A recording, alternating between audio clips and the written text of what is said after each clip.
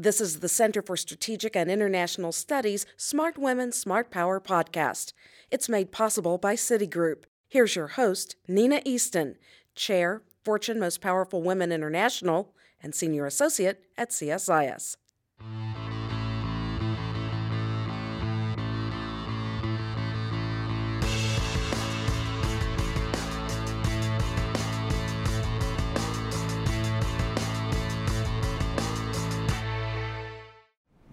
Lynn, we like to always, on stage here, start with a little bit of the personal get to know you before we dive into issues. And by the way, for the audience, I'm going to be talking at a pretty 36,000 foot level. I know a lot of you here are serious thinkers about the subject that we're about to talk about. So please have your questions ready. We'll start collecting them about halfway through, and I'll go ahead and ask them. So, it's interesting, coming from Fortune Most Powerful Women, that so few women are CEOs. We lost, let's see, we had an all-time high of 32 last year. We were down to 24. It's a tiny percent, obviously.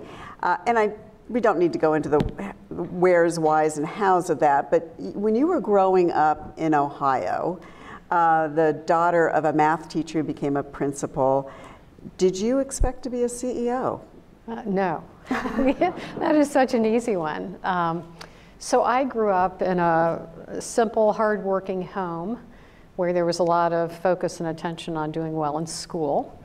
And there was a lot of math that ran through my family. So I guess I had a STEM education, although we didn't call it STEM, right? That's Were you a natural in math? Was that? So there was a lot of math. And you're natural, that came to you naturally. That was a math thing, yes. Well, you know, it's interesting. So I'm from a family of two girls. And my sister, who's 5 years older than I am, is just an extraordinary artist. Huh. So watercolor, pastels, oil paint. She's a sculptor. And then there's me. And there's you. So I can't draw a thing. You know, everything has to be at noon. It's a stick figure. There's no shading. She just sees the world differently than I do. But I would rival her on the math, right? So math wasn't her thing, but math was my thing. So in our, genealogy, someone got the left brain and someone got the right brain. Exactly divided, yes, it sounds like. Yes, which makes for an interesting family. But did you have an ambition to go into business? So I had an ambition to do something great, and my father had a big influence on me. So my father, World War II veteran, first generation college. He was a math major, which you referenced, Nina, and I was the first woman in my family that did not pursue teaching or nursing, and those are both incredibly honorable professions. But my father said, Lynn, you've got all this math and all this science. Why don't you try something different? And so we sat there with the college catalog and we picked computer science, which today sounds like, what a great idea. Yeah. In the late 70s, when I didn't, early 80s, I had never programmed a computer. That was not a top of mind subject to major in. Yeah. And so I became a computer science major. And actually took some business courses and ended up finishing a finance or accounting degree and got a CPA at some point. And I started at Arthur Andersen from that background. And so I had my second airplane ride of my life when I went to training at Arthur Andersen. Wow. So I want to get to Arthur Andersen in a second, but you, do you ever look at Silicon Valley with your computer science degree and say, why am I not there? Not really. Okay. I love the Carolinas.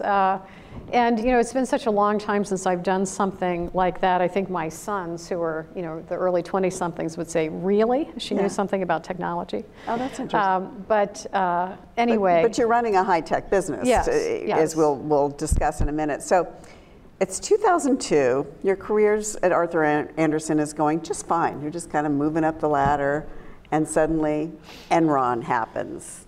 Remember Enron? And Arthur Andersen is indicted by the Justice Department. Your job is gone, and you're having to take a job eventually, I think, with an Arthur Andersen client at half the salary, and you lost all most of your savings. So what happened? It was that was a crazy time. So Enron was going bankrupt in late 2001. So think about 9/11. So you think about that period in 2001. There were a lot of crazy things going on. And Andersen was indicted in March of 2002, and the firm was indicted, not an individual. I had never worked a day on Enron. I was based in the Midwest. And this firm of over 100,000 people basically disbanded over the course of about 6-7 weeks from mid-March to my first day at Deloitte & Touche was, I think, May 2nd. And the indictment came down like the 17th of March. And so it was an interesting, I've told this story many times, but there was an all-partner phone call at midnight on the night before the indictment was going to become public to inform the partners that the firm was going to be indicted. And so Brian Good, my husband, dutifully waited up with me. I got the sympathy vote from him that night. And as soon as he hears the firm's going to be indicted, he looks at me and he goes, "Lynn, it's over." And he goes to bed and leaves me on the telephone, mourning with the rest of the thousands of people who were mourning. And so I got up the next morning and called Pricewaterhouse, Deloitte, and a few others and thought, I've got to move. Because it's like, a professional service firm that's indicted. I mean, basically all you're selling is your integrity and your people. Yeah. And I felt like the firm was going to do this pretty rapidly. So Did you lose savings in this? Well, I was an equity partner, yeah. So you lost your equity. So what lessons did you learn through that period about facing a traumatic incident like that and kind of starting over? Sure. You learn to keep going. You have to keep going. And I would get in, so all of those feelings about it's not fair, I had nothing to do with this, why did they indict the firm? All of the logical human questions that you would ask yourself, it sort of didn't matter because there were no satisfying answers to any of those right then, and you couldn't wait for an answer. You needed to keep moving. And so you learned great resilience as a result of that. And there was also, after I got settled, I went to Deloitte & Touche, which is a fine firm, but I moved again within a year. And I think the other thing that wasn't as obvious that it taught me was it's okay to keep moving. Approach your work with some independence. And flexibility. And flexibility. It's not being nimble, particularly. So your worth is you. It's not who you work for, because who you work for can disappear. And you some point. were working for a very prestigious firm that was gone and indicted. So you keep going. And so I kept going. So your career obviously has done you well since then. You're a CEO of this company that is not only a high-tech company, but as Candy said, very much on the forefront of sustainability and really pushing the boundaries in a lot of areas. Let's start talking about that. Let's talk about that at first. The grid.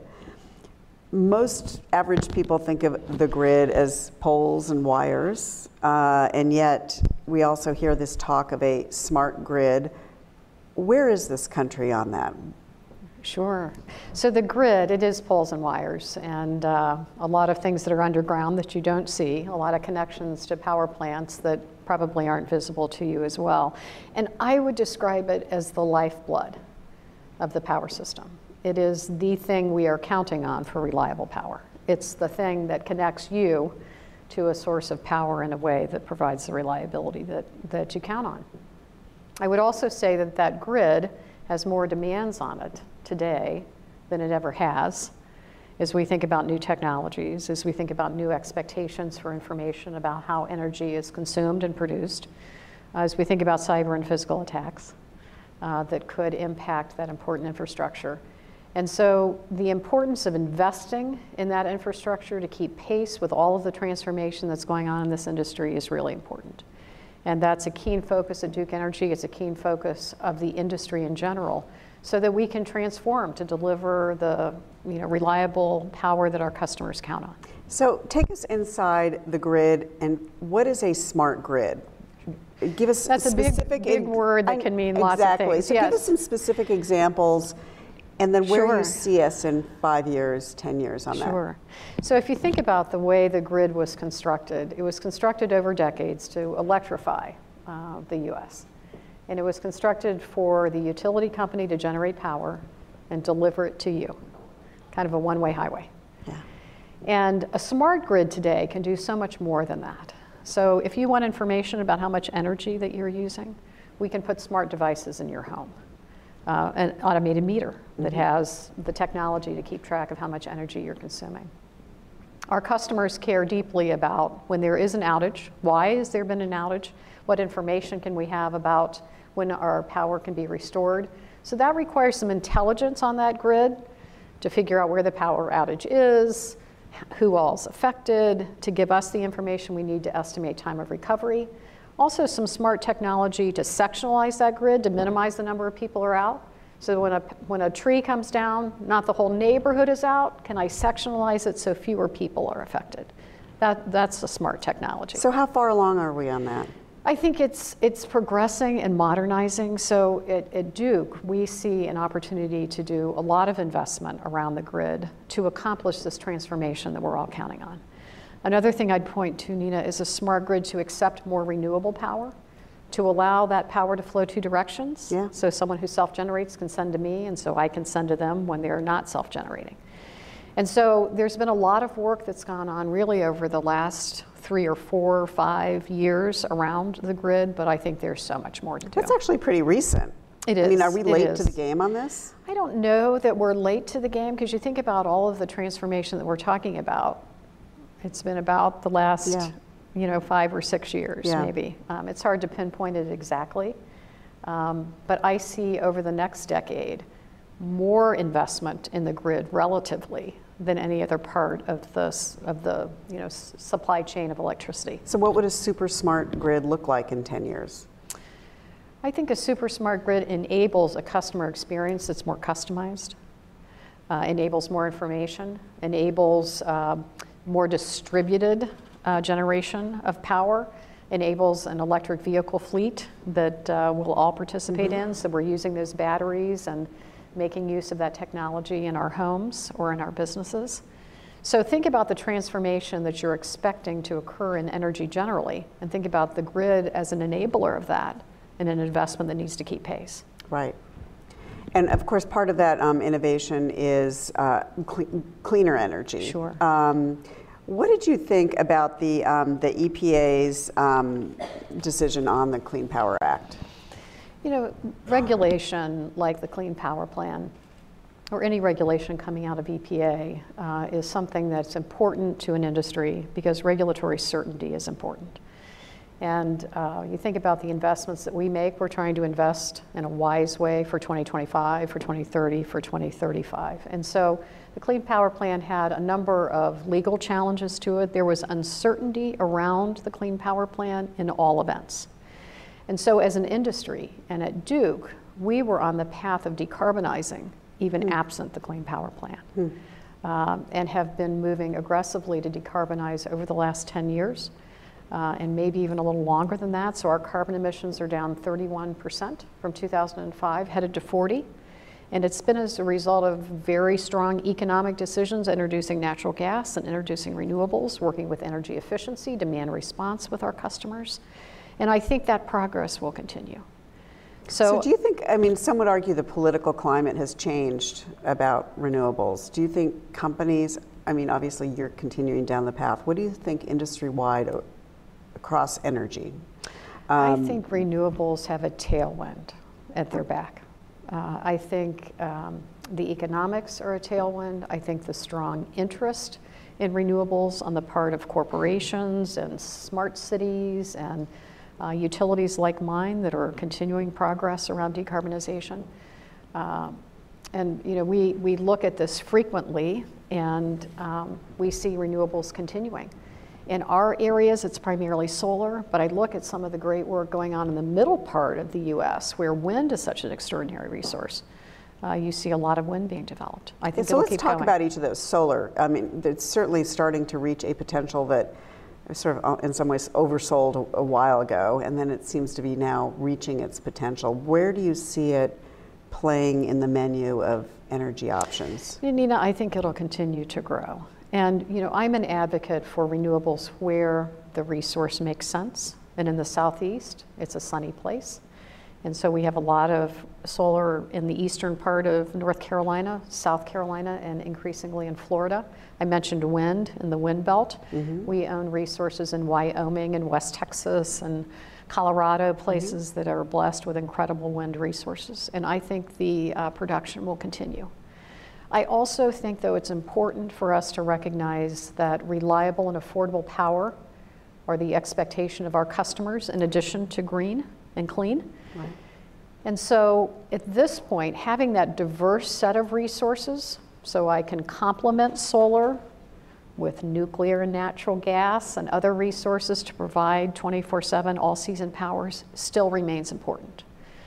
We will continue investing in new technologies, batteries and other things will develop over time, but we also need to keep an eye on diversity in order for us to supply the power that you all count on. And what about nuclear? Do you see that? Where do you see that heading? Nuclear is a great topic and an interesting one. So Duke Energy is either second or third largest operator of nuclear power. If you live in the Carolinas, 50% of your power in 2017 came from nuclear. So carbon-free nuclear runs all the time. Capacity factor 95%. And so as I think about the future, and a future where we work on decarbonizing over time, nuclear is an incredibly valuable resource. But do you see more plants being built? Do you see it expanding, or do you? I think new nuclear is challenged, economically challenged. And we've seen that in my neck of the woods with the cancellation of a plant in South Carolina. There's a lot of work going on around existing nuclear and trying to maintain what we have. There's research and development going on with small modular nuclear to see is there another technology that we could introduce. And I think research and development is particularly important in this area. Because I think about Duke and our aspirations to continue to decarbonize. If I have to take nuclear out of the equation at some point over the next 20 or 30 years, there is not a technology today that runs 95% of the time that's carbon-free. That's a good point. Continuing to keep that nuclear in the mix is important. There could be a technological breakthrough tomorrow or 5 years from now. Right. But as I look at the diverse resources that we operate, it's extraordinarily important. So just a reminder to our audience, questions, we'll be collecting them momentarily and keep going. Offering to Lynn. Keep going. So let's talk about security, which of course is of great interest to this particular audience, as well as all of us. I know whenever I talk to anybody about cybersecurity, I've done a lot of cybersecurity interviews, always, the greatest fear is the grid. How safe is the grid right now? There's a lot of people who know a lot about this who think we're very vulnerable. You know, Nina, I think the message I would leave with all of you is that the energy infrastructure is recognized as critical infrastructure, not only by the industry, but by the U.S. government. And so we are very closely linked with all of the three-letter agencies that you would expect us to be. We have standards that we comply with. There's an exchange of information that goes on, sharing threat information and meeting periodically with CEOs and the leaders of the government agencies to make sure that we are tightly linked. We drill together so that we will simulate a cyber attack, a physical attack, a weather event, and work together to ensure that we can bring the system back up. That occurs with frequency. And so cyber is a real issue that all corporations are dealing with and the government is dealing with. We focus on maintaining these very tight relationships and working as an industry to ensure we can maintain the safety, to the greatest extent possible. We focus on defense in depth. We focus on, the right kinds of training for our people, and we also focus on recovery if something happens. So what would, and again, I mean, there's a lot of concern. There's talk that officials have mentioned that there's Russian hackers who've made some headway in trying to get into our grid. What would it look like if the grid was attacked? So I think it's fair to say that there's hacking and attacks going on in corporate America everywhere. Yeah, it's going on every day, but my point is it's made progress. I mean, that hackers have made some progress in the grid. Sure. You know, so the vulnerability or the approach would be, is there a way to take down part of the system, right? Is there a way to cause part of the grid to be unreliable or to, you know, black out a certain area? There has been no success on that. The industry has been very effective in defending against that. Right. And that's the information sharing that has an ongoing role in the industry. And, you know, you should think about this industry as being incredibly vigilant. It's a 24/7 operation that we run in close coordination with the government, doing everything that we can to maintain the safety of that grid and to recognize that if something happens, our job is to restore as quickly as possible. So if it did, again, if it did go down, people have said it would look like a war zone event. So I think is that an exaggeration? I think that's an exaggeration, Nina. I would think about the attempt is going to be to try to black something out, to get control of you know, a part of the system in a way that might affect electric service. Okay. But you think about our industry, we have parts of our grid impacted by hurricanes. Right. We have parts of our grid impacted by wildfires. So we understand how to restore our grid, how to bring it back if something happens. And that's why, you know, I keep going back to drilling, and recovery is an important part of the role, and that's something we understand very well. And you mentioned storms. We've seen a lot, whether or not that's related to climate change, we've seen a lot of pretty violent storms. What have you learned in the last couple of years about? So we had back-to-back Hurricane Matthew and Hurricane Irma in my neck of the woods, and supplied resources to Hurricane Harvey. I think every storm has its own character to it. Flooding in the case of Harvey. In the case of Irma, we serve over 40 counties in Florida. Every one of them had damage. Wow. So if I think back to the hurricanes in 2004 and 2005, they were more targeted, you know, kind of coming through an area. You could see where they were and, you know, only parts of the system. So every one is a little bit different. Matthew had some flooding in the eastern part of North Carolina, and you can't restore power when there's flooding, right? You have to wait until the waters recede. So every time that one of these events occurs, our job is after action to figure out how can I strengthen the system to make it better, to learn from it. The other thing I would share, Nina, is our patience for our power being out as consumers, let's just talk about ourselves, is very low. Oh, man. Very low. And I think it's about 3 days. I think 3 days without power, and then nothing good is happening. Yeah. So we learned a lot about being engaged on social media, being engaged in a way that we could communicate with customers, and we probably had 75 people working social media during Irma. I needed 250. So there are learnings like that that have nothing to do with restoring power, but they have a lot to do with meeting expectations of customers. Yeah. And so we're transforming in that way as well.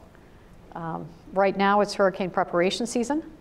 And so there's a lot of work going. We drill. Okay. You know, you're looking at, do I have sites where I can house people? Do I have the relationships for, you know, tent cities where people live? Do I have all the equipment that I need? Are my mutual assistance arrangements where I can call in other resources available? What about my communications? What about my systems? Have I tested them for 1.5 million people out of power, all of whom are going to be calling me and emailing me so that we can respond in that way? So it's a variety of things. And this year at Duke, we have approached it maybe a little more aggressively with our own employee base. We've always had volunteerism to help during a storm, so you can have a call center role, a social media role, you can work in an ops center, you can hand out water, you can work logistics. And this year we've made it the year of every employee has a storm role. Oh. Every employee. So this gives us an opportunity to have everyone available, working fewer shifts, shorter periods of time, but also creating that connection with the Duke employee of how important it is to serve our customers. And so we will be there when there's a storm event. Everyone will be there. And you have volunteers who've gone to Puerto Rico. Tell us about that.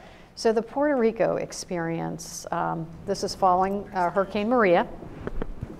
We had a couple of hundred of our line crews from all over the system who actually volunteered to go, but it was part of an industry-wide effort, and I'm looking at Tom Kuhn here in the front row from EEI. we put a lot of resources on the ground in Puerto Rico to restore power. And the conditions were extraordinarily difficult. So I look at the pictures of where our crews were working, the vegetation, the topography of getting large bucket trucks up and down hills, shooting wire across ravines from one pole to another to connect, a few homes. And so it was an extraordinary experience. The heart of the Puerto Rican people was just unmatched. So, we did all this work around lunches and food and so on, and almost every day, the people were in their yard with their grills making food for our linemen. And it was such a spirit of community, and they were so grateful and thankful for having the power restored. So it was a heartwarming experience, and the team did a great job. They're back. They spent about 2 months away from their home, working in Puerto Rico, but I think it was a great experience overall. And you're saying in Puerto Rico, things are pretty much back? Almost everybody has power. back. Okay. What is Duke Energy's commitment to diversity supplier program? Do you have any numbers? I don't have numbers around our supplier diversity, but I would say, though, as diversity and inclusion is incredibly important to Duke Energy. Whether it's our employees, the contractors, the supply chain, we want our business to reflect the communities that we serve. And so we look deeply at this across the board. And if I would tie it to some of the earlier conversation we've had, Nina, I think this transformation that our industry is undergoing also is a call to action around diversity, because we need new thinking. We need creative thought. We need different points of view at the table, and that's a business case argument for diversity. Right. What is your perspective on carbon capture, utilization, and storage? I think it's an important area for research and development. And I think about, we completed this year at Duke something called a climate report, which is a discussion of how we believe we could achieve a 2-degree scenario in 2050. We are on path and can see how to get there by 2030. But that period between 2030 and 2050 is where the challenge sits. What are the technologies that will be available? How will we approach it during that period? And we see a need for something I would call load-following, carbon-free generation. So something. What does that mean? So the way electricity is produced and consumed is when you use it, I'm producing it. And so let's do solar, for example. Solar produces lots of power between, let's say, noon and 5 o'clock or 6 o'clock. But then the sun goes down. And something needs to come on, because you're not changing your habits on the use of electricity just because the sun is down. So I need something that can fill your appetite for power in the moment you need it. That's what it means to follow the load. The load is you using power. So I need to follow you and produce electricity in the same way. And so where carbon capture works, or could work, is it could take a gas plant or a coal plant and eliminate the carbon. And those plants have the ability to follow the load. So I think it's an important area of research and development. We have a plant in Indiana that is capable of capturing carbon. We have not made the investment yet. It's about $100 to $150 million. But that's something that I think is worth study as we think about getting to a 2-degree scenario. So Elon Musk is planning a smart city where citizens sell back energy to energy companies. How interested are you and other companies in adopting a similar model? I think that's happening already, Nina, with rooftop solar. Yes, and it's happening with industrial companies that are self-generating. A combined heat and power facility where they could be selling back to us in periods when they're not producing. So there are models like this already working all over the US and around the world. And I think that that's part of this distributed future that we may see. So I think it's already here. How has that affected your bottom line? So I don't know that I can quantify affecting bottom line. When someone self-generates, it means I'm not generating. Exactly. But I'm still delivering power and I'm still accepting it. So there's still a very important relationship on the use of the grid, and that service is a valuable one that our customers pay for. Right. And I think about this as part of the transformation. Customers who want to self-generate, we need to enable. Because serving and satisfying and delighting our customers is the work that we do. Right. How many people are you seeing going off-grid? I was in the Big Island in Hawaii where there's big communities of people who are going off-grid. It sure looked nice.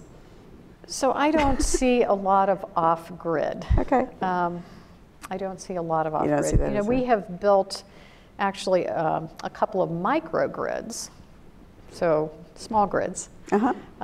One is in the western part of North Carolina, which is hard for us to get to because of topography, right? So mountains, think mountains and trees and all kinds of things. So running a single wire out there that can be vulnerable in weather or from vegetation. We actually have a communication tower that sits out there, and we've put solar and battery, cut the wire, and we're serving that communication tower in its own little microgrid arrangement. So I think in remote areas it can be particularly powerful. Yeah. In a four-season climate, and I serve a lot of four-season climate states, the challenge for us is in the wintertime, right, dark. The renewable or distributed power may not be there, and it may not be there for several days. So, that's some of the complexity of going off-grid.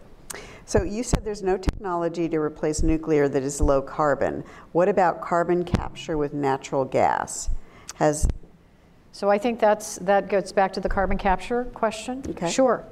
So a combination of carbon capture and either sequestration or doing something with the carbon would be a base load equivalent carbon-free load following source of generation. We just don't have at scale operating carbon capture and sequestration in the US.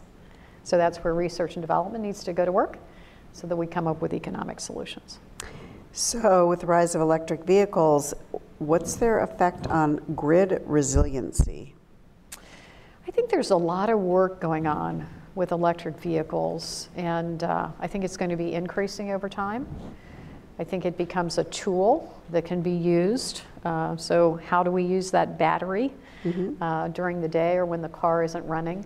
And so we have been piloting a number of things, working with EVs and EV infrastructure. We're talking with a number of our cities who are interested in, larger charging infrastructure and figuring out how to put electric vehicles to work. So a lot of work going on to make that resource really valuable. And to explain that more. So if you think about the electric vehicle, it is a battery and has a battery in it. And that battery isn't always being used to run the car. So can it be used in some other way? Right. In the home. In the home. In the home. Okay. Or if it's sitting in a parking garage during the day, is there a way to use that battery to balance load or to store energy to be discharged at a different time? Okay. So it's a mobile battery. And can we use it in a way that supports the grid? What do you think about the administration's push to maintain coal and nuclear generation on security grounds? Does keeping these plants running make the grid more resilient, especially to cyber attacks? I think there's a lot more to learn about this topic of resiliency and reliability. We care deeply about it because it's what keeps the power working all the time in all seasons, et cetera. And we will be engaged on the discussion of what resiliency means. I think it's an important topic. It's a topic where the devil is in the details about what it all means. And I think we need to keep an eye not only on resiliency, but also affordability and the way we go about it. So there's just more to learn on that topic. Energy is a historically male-dominated field. In your leadership, what is one of the main ways that you ensure equity opportunity to women? By the way, we had a conversation in the back about the numbers of women Fortune 500 CEOs, and you were saying that's actually not the case. companies in your industry? So in our industry, and Tom, check me on this, I think it's 22%. So 22% of the electric and gas utilities have women as CEOs. So far exceeds the Fortune 500. Yeah. And we had a conversation actually at the annual EEI convention on why that's the case. I'm not sure anyone knows exactly why it's the case, but it's an industry that for a long time has promoted a workforce that looks like the communities we serve. And there has been an emphasis on diversity for a long time. Because you're tied to the community. You're tied tightly to the community in a way that a lot of other companies aren't. I mean, it's a local business, even though we're big. There's a local element to it. And I also look at the skills of the CEOs that are in our industry. So engineering, of course, but finance and legal also dominate the senior ranks.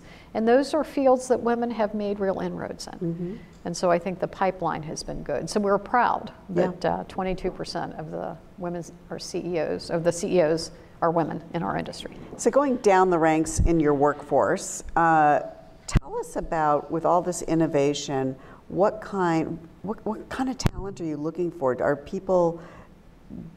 What kind of innovative talent are you looking for that, say, in your linemen? What do they have to know that they didn't have to know 10 years ago? They have to be more technology savvy because we're handing them an iPad and tools. And do you train them, or do you expect them to go to college, community college? We train. Okay. We train.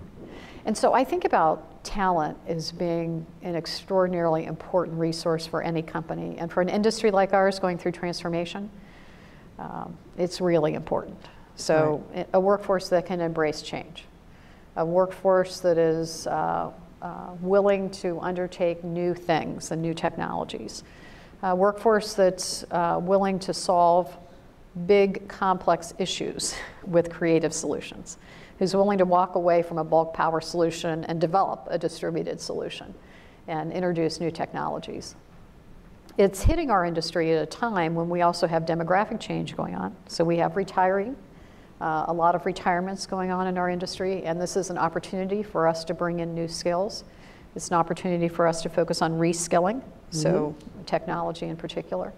And so we are about to open at Duke we took a facility that's in the hip part of Charlotte, the cool part of Charlotte. It's an old warehouse. It's called Tompkins Hall.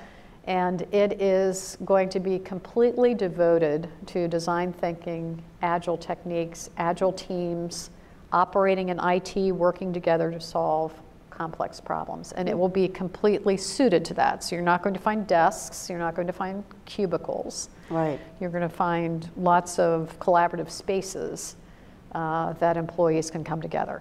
I think that'll be a way to accelerate this cultural change around innovation. And my hope is I've got the nuclear engineers in there, I've got the linemen in there, I've got the back office finance team empowered with some young design thinkers who will make us better. Great. And do you see job growth, or kind of because of technology flattening? I think that's an interesting question, Nina, because it's going to differ in different parts of the company. So there's no doubt we're going to drive productivity. Every industry must. We have to be more competitive, and that productivity will come in the form of, more productivity out of existing workforce. But in other areas, I think you're going to see a rise in, technology skills. You're going to see a rise in the folks who are working on customer solutions. You're going to see a rise in the folks who are working on renewable operating centers. Right. So it's, it's kind of, it'll be different across the business. So speaking of workforce, someone from the audience asked, does Duke have an apprenticeship program? We have apprenticeship programs. We have co-op programs. We are working diligently to keep a good pipeline of talent coming into the company. Is that hard? What's in my mind, Nina, is one of the things I have been working on is with other business leaders in the Charlotte area, trying to develop a workforce development strategy for the 18 to 24-year-old disconnected youth. They may have a high school diploma, but they have not yet found their way. So how can we help them find their way? So we are developing training programs in 2 areas for us, call center, working with some of our other businesses in the Charlotte area. We're also working on developing a pathway for some of the healthcare facilities in our region. And you develop the pipeline through some of the social service agencies who know these potential employees. We train them, and then we hire them on the back end. If they graduate, they have a job. And my hope and expectation is that we find new pipelines of people who can come into the company. And if you start in the call center at Duke, you have a chance to do many great things and move up and really create a career for yourself. So I think it's, workforce development in a tight economy with low unemployment that has been a bit uneven from a recovery. Working on that population is really important. Forces you guys to offer skills and training. Yes, and we're excited about the potential. So this launches September 1st. Great. Yes. So renewables and new tech are great, but how do we cost effectively transition from the system we have and are still paying for? What should customers expect regarding the pace of change? I guess in terms of moving away from a carbon, heavier carbon economy. Yeah, so transformation is still underway and has been underway. So I think about the work that we've done to take 30% carbon emissions out over 2015, since 2005. I'm not sure our customers have noticed that in their bill because we've had the benefit of low natural gas prices. We've had the benefit of low interest rates that have been helpful. And tax reform, frankly, is another potential reduction in the price of power that gives us an opportunity to continue to transform. So we've had some really extraordinary opportunities to lower price at the same time we're transforming, and we'll continue to look for ways to do that. So thinking about productivity, at Duke Energy, we have taken almost $1 billion out of our cost structure through productivity and through working smarter, through driving inefficiencies out of our business. Every dollar of corporate back office savings that I make means my customer's not paying for it. Right. And so we care deeply about the price of power. We understand how important it is to our communities, and we are using tools like the ones I've just discussed to keep that price as low as we can. So here's a security question. How is Duke partnering with communities and government agencies to ensure energy resiliency is delivered at critical facilities like hospitals and military installations in case of an emergency? Well, on military installations, there's a very tightly knit coordination with the military where their critical infrastructure is clear to me. I know I'm serving it and I know what those responsibilities are. And the same is true for hospitals. There is a direct communication that goes on in identifying what's critical so that we know, and there's a priority on restoration. We also work with customers on backup power. So, a hospital should have backup power. And so those kinds of relationships and discussions are ongoing. I think there's always stories about vulnerability in that process where maybe a facility hasn't taken the steps of backup power and perhaps hasn't raised their hand, is being dependent. We always learn from these events on that, but that is an ongoing outreach, and that's part of storm preparation as well. Let's make sure we know where all those critical facilities are. So, I mean, you're an industry that really it's sort of built into the industry that you're going to have crises, basically. You're going to have weather events, that's for sure. You're going to have weather events at the minimum. So, so far, what's been your most difficult decision that you've had to make in one of those situations? Nina, I don't know that I could point to a single event.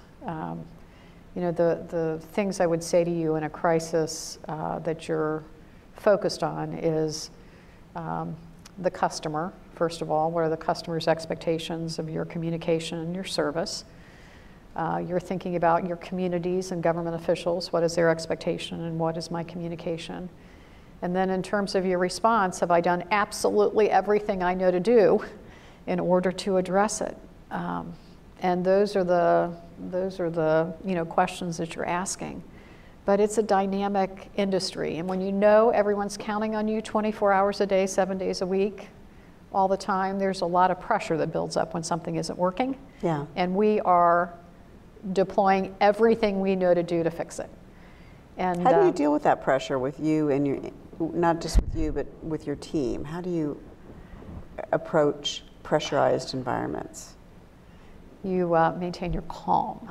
Yeah, you seem like you have a very calm demeanor. And you maintain optimism. Okay. You project optimism and calm. But I'll tell you one story during Hurricane Irma. So I was in between houses. So we had sold our house and hadn't yet moved into a house. So I was living in an apartment the weekend that Hurricane Irma was unfolding. And you're on the phone all the time, right? You're understanding where the estimated time of recovery is. You're understanding the storm damage. You're understanding the crews. And it was one particular challenge is when you evacuate Florida for a hurricane, and it's time to get the crews in to restore the power in Florida, what do you think the state of the roads are? So you have some logistical issues on how to get people where you are. So anyway, I am just wound tighter than a drum with all this phone call. I'm in this 2-bedroom apartment. My husband is sitting on the couch watching something. And I think there's no place to go. There's no, so I walked the block of the apartment complex that I was in for like 2 hours on the phone because I had this energy that I needed to burn off and I needed to, maintain the update. Yeah. So that's one story of how you address the anxiety. I could have gotten in my car and driven to the office, and it frankly didn't occur to me. I was too busy on the phone walking the block. But you just care deeply about getting it back, right? You want to get. And you must feel helpless. Like those of us who've lost power, you must feel some level of. I mean, you know what's going on, and you know it will come back on, but that you can't make it come back on right away. There's real work to do. Yeah. And I actually went the next day down to Florida and had a chance to spend some time with the crews, and you appreciate the work that goes on. And you appreciate your team. How do you make sure, again, in a crisis, how do you make sure you're getting the right information? You want some information on the ground. Okay.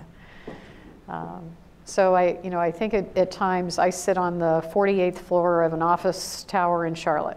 I'm certain that's not where all the best information is going to be. Yeah. It's not in the newspaper. Yeah. Your direct reports, the people who are responsible have some news, but I also think getting out of the office and talking to the people on the ground is really important. And that has been a guiding principle, whether it's storm restoration or other things. I think it's important for you to be there, but you also get a better sense. And I'm always reminded about the big industrial operation that we run. When you watch linemen trying to restore power in a neighborhood where there's backlot construction of power lines, you can't position equipment. They're carrying 50-pound equipment up a pole in 95-degree weather to work for an hour and a half to restore 8 homes. Oh. Yeah. You appreciate why that estimated time of recovery is difficult. And so when I lay eyes on it and I see what it is, it always helps me with my thinking. Last question. What piece of advice would you give to young women who want to pursue the heights of corporate America? Find something you love to do. Find something you love to do. And what do you love about this? Keep going. I have always found this industry, I think it's an industry that matters. Mm-hmm. So it matters to me that it matters. The fact that people count on us 24 hours a day, I think that's pretty cool.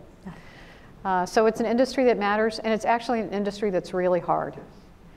So the technology is hard, the operating is hard, the regulatory environment is hard. And so there's so much to learn. And so I feel like I've been on a constant learning curve. But the other thing I would say to you is you're going to find all kinds of bumps So you have to keep going. So that's the other piece of advice. Always keep going. Well, Lynn, thank you so much. And words from the audience, please keep us safe. I'll do it. I'll do it. Thank you. Thank you. It's been a pleasure, truly. Thank you for listening. For more information, go to csis.org and subscribe to our podcasts.